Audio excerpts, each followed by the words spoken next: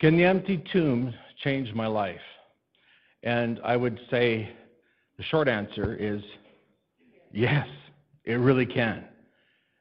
And if you believe it, if you receive it, if you embrace it, it will radically change your life. It'll radically change the way you think. It'll radically change the way you face what you face from day to day.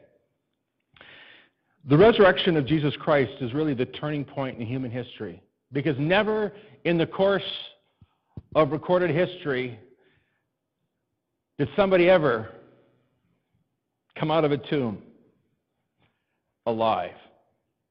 Never in recorded history did anyone rise from the dead.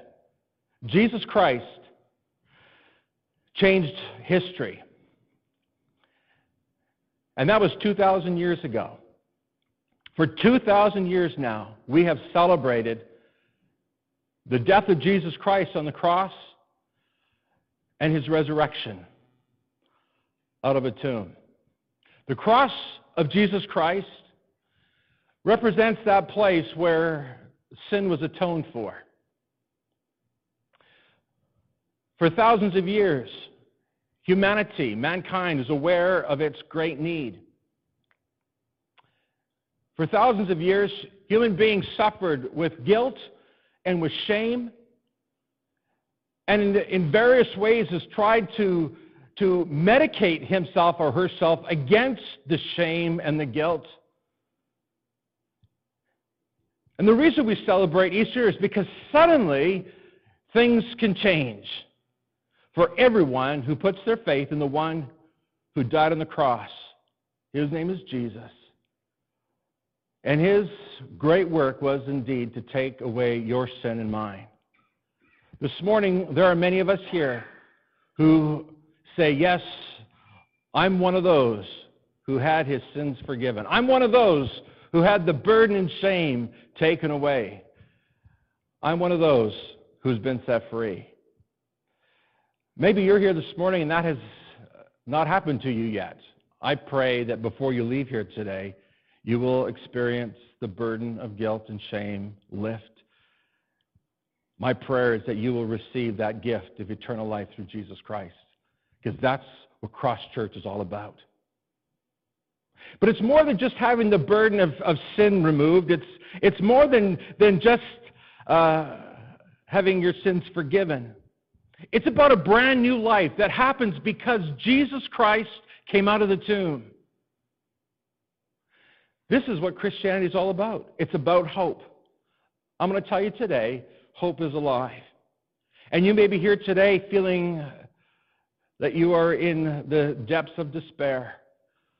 And I can tell you today, you can have your hope restored, you can have your hope renewed through Jesus Christ. Back in 1977, there was a film franchise that was begun. In 1977, what was I, 3 years old? You laughed awful quick and hard at that one over there. Thank you very much. Okay, I'll admit it, I was a teenager. It was the Star Wars franchise that began. How many remember that? Luke Skywalker, Princess Leia. The very first movie, if you boil it down to its core message, is a message of hope, really. We see the little android, or what do you call little R2-D2? Is that what it's called? I always get C-3PO and all the mixed up. But anyways, yeah, he projects a message from Princess Leia, and it's a message especially for Obi-Wan Kenobi. Anybody remember that? Yeah, the younger generation and the older generation remember this. And here's the message. Princess Leia is bending over and speaking into the little android, and he says, help me, Obi-Wan Kenobi. You're my only hope. And you know the story. Obi-Wan Kenobi does help, enlists Luke Skywalker, and the story unfolds. And against all odds, against all hope, really, they're able to bomb the Death Star, and they win the day. It was so successful, people, that it was actually the highest grossing movie at that time, of all time. It grossed over $1 billion. The next movie grossed almost as much, and then the third movie almost as much. It was such a successful franchise that in this millennium, he developed 3 more movies. You know them. They weren't as successful as the first, and I'll tell you why in a moment. But those first 3 that he developed were all about hope, about how hope was fulfilled against all odds. The evil empire looked like it would win the day, that it would crush out every sign of goodness, of purity, of innocence. It looked like the death of goodness, and it looked like evil would prevail. And of course, you know the story. Evil does not prevail. And you come out of that movie thinking, wow, that felt good. Most people don't really fully understand why, but I'll tell you why. People felt good and wanted to go back for more. It's because it addressed the deepest human emotion, which we call hope. Hoping that all will turn out right in the end. And that's why, after 6 movies, the Star Wars franchise grossed $22 billion. It was all because it was addressing the great human emotion that deals with our desire to see good win out over evil. A desire to see things turn out right. And you may be sitting here today and you think, man, my life right now is not what it needs to be. And the greatest desire in my heart is to see God win the day. I want to be set free. Some of you may be feeling today, I've got an addiction. My life is in trouble. My marriage is in trouble. My family is in trouble. My kids are in trouble. I want you to know today that Jesus Christ is here, and He will help you if you put your faith and your hope in Him. Now I'm going to just remind everybody, hope promotes the belief in a positive outcome. Hope believes that Jesus Christ can come through if we put our faith and our hope in Him. Have you done that yet? Have you put your faith and your hope in Him? I want us to take a look at this passage of Scripture. Can we put that up? And if you would read that with me, all together. Ready? 1, 2, 3. Let us thank the God and Father of our Lord Jesus Christ. It was through His loving kindness that we were born again to a new life and have a hope that never dies. This hope is ours because Jesus was raised from the dead. And so here's the Christian doctrine or the Christian teaching about hope. We have hope based on this one event in history, and that is Jesus came out of this tomb. Well, not this one, but you know what I'm saying. Because Jesus came out of the tomb, you and I have a hope that will not die, that cannot die. It's a hope and a belief that Jesus Christ can help every one of us in whatever circumstances we may find ourselves in. You may be here today and you feel rather hopeless. In fact, you may feel that you are in despair. Despair actually is the opposite of hope. But for those who put their faith in Christ, they believe that Jesus Christ is there to help them and to deliver them from whatever pain, whatever difficulty, whatever struggle they may face. I'm going to make a bold statement today. All of Christianity, this faith of ours, rests on this event. Did you know that? If Jesus did not rise from the dead, if Jesus was not resurrected, then the whole thing is a sham. You're wasting your time. You came to church for nothing. You came to church just to show off your new clothes.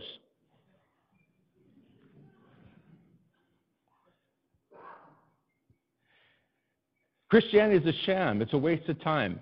You're wasting your money. You're giving for nothing if Jesus did not rise from the dead. But if He did rise from the dead, my friends, you have a hope, a glorious hope, that not only, as the Scripture says, do you have new life through Christ, the life that Jesus described as the abundant life, the great life, the best life, but you also have the hope of eternal life so that you don't need to be afraid of death or dying. It's all yours. But it gets even better than that, people. Because the Bible speaks about the power that is behind this resurrection. That power that raised Jesus from the dead. That power is available to you and to me. That power, the Bible says, that resurrection power is available to you in whatever you are experiencing or going through in your life right now. You're fighting an addiction today? You're fighting with health problems today? You're fighting with marriage problems? You're fighting with family problems? I don't know. You know. Maybe financial problems. I'm telling you today that when you put your hope in Jesus Christ, the power of the resurrection is there for you.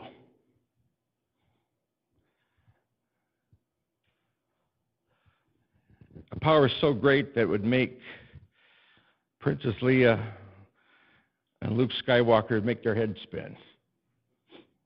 Far greater than anything that we could ever imagine. And it's available to us. Now, I want to talk for a moment about this eternal life that's ours. I want to talk about this new life that's ours. Because here's what most of us have thought about at some point or another. What happens when I die?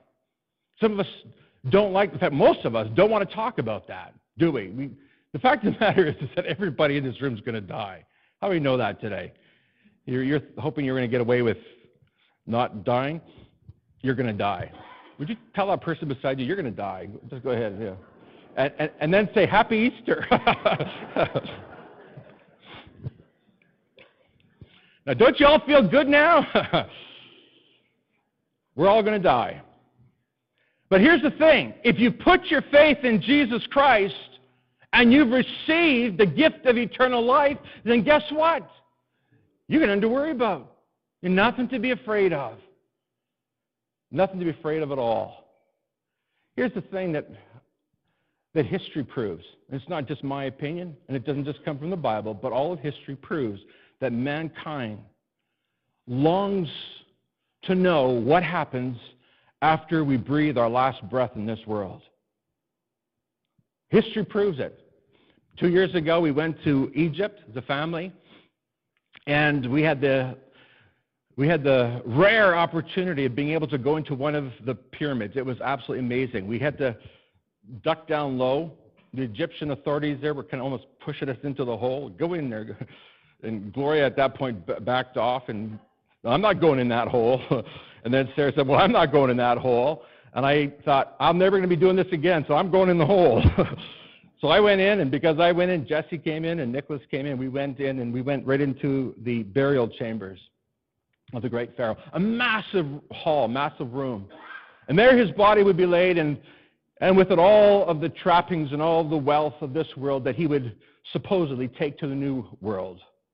That pyramid that was built, it's more than just a fancy tomb. I mean, it lines up with the stars, and there's supposed to be magical and mystical, mathematical mysteries that are all tied up with this so that Pharaoh would be taken to the new world.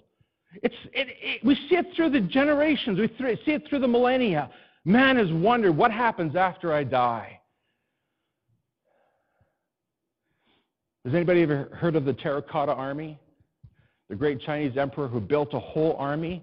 And if you look at every face of that terracotta army, terracotta meaning made out of clay, the facial features are different on each one, making sure that they would be real in the world to come. We're really worried about the world to come. We're really worried about what happens when we die. But here's what you don't have to worry about anymore. You don't have to worry about what happens when you die, because you know that Jesus Christ conquered death and he conquered the grave, and therefore you've got nothing to worry about. That's a promise that comes from Scripture. Those who put their faith in Jesus no longer fear death. And we know it's real. We know that it's not a false hope. Because the disciples, they saw Jesus crucified on the cross. They saw his hands and his feet spiked to the cross. They saw him put in a tomb. And for a short while, they lost all hope. They thought, our dreams are disappearing right before our eyes. It's all falling apart. It's all caving in. They were looking forward to the time when they would rule with Christ here on this earth. They had their own ideas of what was to come. And they saw Jesus placed in the tomb. And they said, it's all over. We've wasted 3 years of our lives. All our hopes have come tumbling down. By the way, is anybody like that here? You feel like your dreams have disappeared, things have fallen apart, you've lost hope? Disciples went through that very thing. But here's what happens next. On that third day, Jesus Christ comes out of the tomb and he reveals himself to the disciples. Now these disciples, they touched him, they talked to him, they walked with him, they ate with him. They listened to some more instructions from him, and then they watched him ascend into heaven unto the Father. Listen to me. Because of the assurance that they had a hope in eternal life based on what they saw happen here on what we call now Easter Sunday. So sure was their faith, so sure was their hope. Listen to this. They were willing to lay down their lives for Jesus. And in fact, when you look at the history, you'll discover that almost all of the disciples died very young, a martyr's death. They died not in vain. They died not as people believing a myth or hoping in something that might be true. They died as people who knew that Jesus Christ arose from the dead. And therefore, they were confident of the eternal life that would be theirs. I want the Spirit of God to speak to your heart today, because some of you even now are facing death in your life or have recently faced death in your life. Someone close to you has died. Here's what I know from the Bible. We are not as those who grieve without hope. Rather, we have a hope that is sure. This is what the Apostle Paul said to the believers in Thessalonica who were fearful, who were unsure of what happens after we die. This is what he says. He says, brothers and sisters, we do not want you to be uninformed about those who sleep in death, so that you do not grieve like the rest of the mankind who have no hope. For we believe that Jesus died and rose again, and so we believe that God will bring with Jesus those who have fallen asleep in him. It's our hope. It's the great doctrine of the church. We have the gift of eternal life. One of the great legacies that my grandmother left behind, my dad's mom, was as she got older, she started to talk about wanting to go home. Some of you have heard me say this before. And she just said, I just want to go home. And at first, as a young kid, I said, well, Grandma, what do you mean? Like, you want to go back to your town that you came from? You want to go to Brandon? Where do you want to go? Anybody know going to Brandon's going home? No, she said, I want to go be with Jesus. I'm done with this old world. I just want to go home. And for the last years of her life, she looked forward to that time when she would go to be with Jesus. And you know what she taught me? She taught me, first of all, that I don't need to be afraid of death. But she also taught me that there's something better to come. And folks, this really is what the Christian message is all about. What happens in this world, what happens in this life, this is not the end of the story, people. This is not the final story. This is just the beginning. This is just the beginning. Now, having said all of that, I've got some more good news for you. Not only do you not need to be afraid of death or dying, but Jesus has actually promised that we would have a new life. that we would have a good life. Yes, that's right. He called it the abundant life. A life that's filled with joy. When's the last time you smiled? I was with some of the interns. We had our picture taken. We're sitting on a bench. If you're on Facebook, you'll see it. If you're on the Facebook. There are three of them are sitting there. I'm sitting on the end. I have my hands crossed. And I thought I was smiling.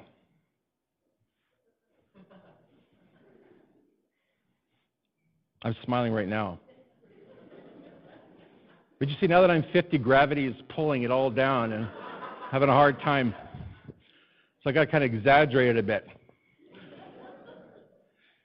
So I didn't see the picture. But someone commented on Facebook, and then I heard about this. Hey, Pastor Allen, what's wrong? Something to that effect. Why are you grumpy or something like that? I thought, what? So I looked at myself on the picture, and there I am. Now, to be totally fair to myself, the sun was shining in my eyes, and I think I was squinting.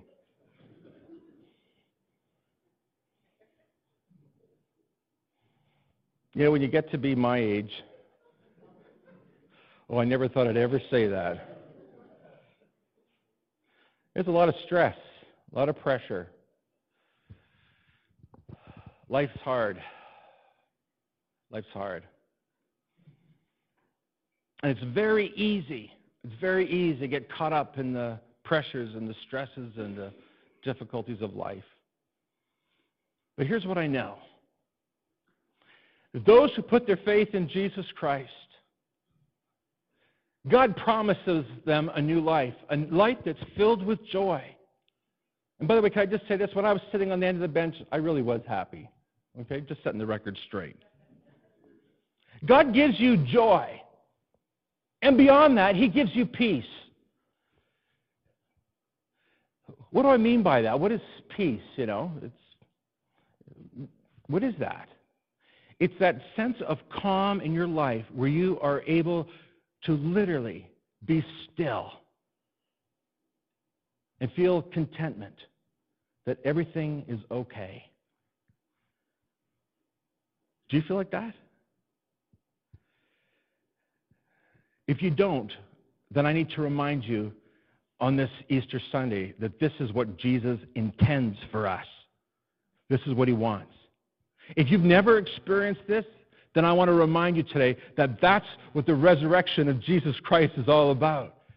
It's that you may have a joy that comes from heaven and that you may have a peace that comes from heaven so that you know that all is well. Say hi for me, please. When I was a teenager, it's getting louder. Don't look over there. Don't embarrass anyone. Look at me. Okay, that's a sign for everybody else. Make sure your phone's off. This new life, talking about peace. This new life that Jesus promises, it really strikes a chord in our hearts because really at the core of every human being is a longing for a better life. All the great books, all the great pieces of literature, they all deal with this story of hope. Have you noticed that? One of the books that I read as a teenager was Lord of the Rings. Anybody read that? And it begins so dark and so hopeless. And Tolkien does a wonderful job of painting a picture of utter despair and darkness and hopelessness. And you read through that story, and you know in the very core of your being that good will prevail in the end. Otherwise, what's the point in reading the book? And you read through the first 600 pages or 300 pages or whatever it is, and then the next 300 or 600 pages, and then the next one. And then finally you come to the place where the ring of power goes into the volcano, and darkness and evil is destroyed forever. And then begins the reign of the king. It strikes a chord in our heart Because this is what we all want more than anything. We want a great life. We want good to win over darkness. And that's what this is about, people. This is what Easter is about. This is what the resurrection of Jesus Christ is all about. Jesus comes and He conquers death. He conquers the grave. He conquers your addiction. He conquers Satan's hold over your life. That's what Easter's about hope. That you can rise above it all in the power of God. It's what our hearts long for, a better life. That's why people spend thousands and thousands of dollars on lottery tickets, hoping that if they win the lottery, their life will be better. There was actually a television program on, I think, TLC that dealt with people's lives that were wrecked by winning the lottery. Why? I'll tell you why. Because your only hope, the only source of hope, is a relationship with Jesus Christ, where your heart is reconciled to the heart of God. Listen, you were created for a relationship with God, and the only thing that will ever make anybody happy is if they are in right relationship to God. This morning, you may be here and you say, you know what, Pastor, I once experienced a great and close walk with God, but I'm not where I need to be now. My prayer is this morning that you would say, Jesus, I'm coming home. I want to come back to you. I want to get my relationship right with you. I want to get the joy back that I once had. I used to smile all the time. I used to be content. I used to be happy. You can have that today. All you have to do is say, Jesus, I'm surrendering to you. Jesus, I accept what you did at the cross, and I believe that you rose again. Jesus, touch my heart again. Jesus, restore to me the joy of my salvation. Restore to me the peace that you've promised. This is what God wants for every one of us. Do you know this idea of a new life? Can I just say this? God didn't just come along to renovate us. He actually recreated us. When Jesus was nailed to the cross, the Bible says that all who put their faith in Jesus, it says that their sin was also nailed to the cross. So here's what you need to know in practical terms. Alan Duncalf was nailed to the cross with Jesus. Why? Because I believe that Jesus died for me. The old Alan is dead. The old Alan was buried. And today there's a new Alan. And I can actually look at the old Alan as though it were somebody completely different. Listen, when you can do that, that's when I know that you have been born again. That's when I know that you are a new creation. That's when I knew that you have new life. Now, all this can be yours because of what Jesus Christ did for us at the cross and because of his resurrection. How do we know that this really happened? How do we know that the disciples didn't just steal the body of Jesus Christ and then tell everybody he rose again and now he's gone to South America? How do we know that? Well, we know that, first of all, because the disciples all saw him. And the early church fathers, the early leaders of the church, wanted to make sure that we never forgot the facts of the resurrection.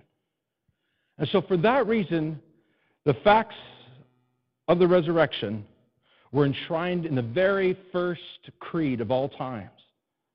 The very first and the most ancient of creeds is found in 1 Corinthians 15:38, and I just want you to listen to this.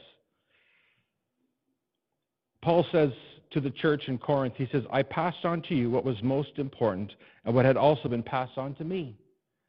Christ died for our sins, just as Scripture said.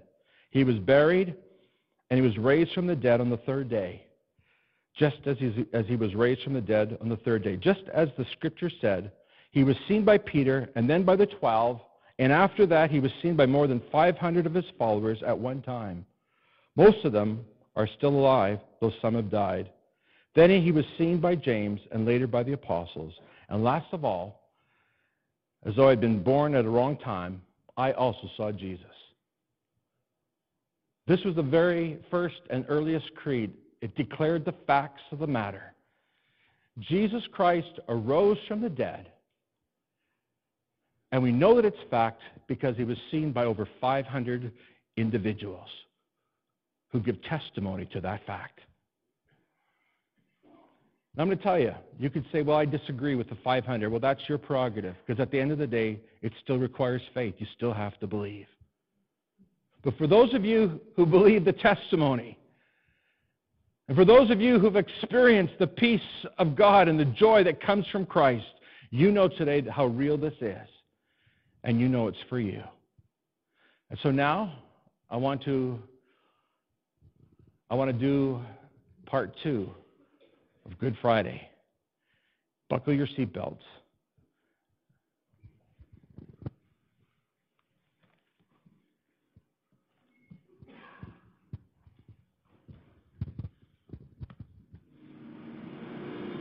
Check over there. Grab at the bottom. That's it.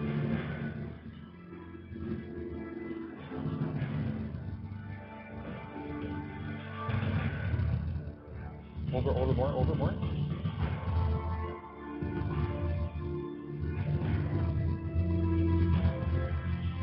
Thanks.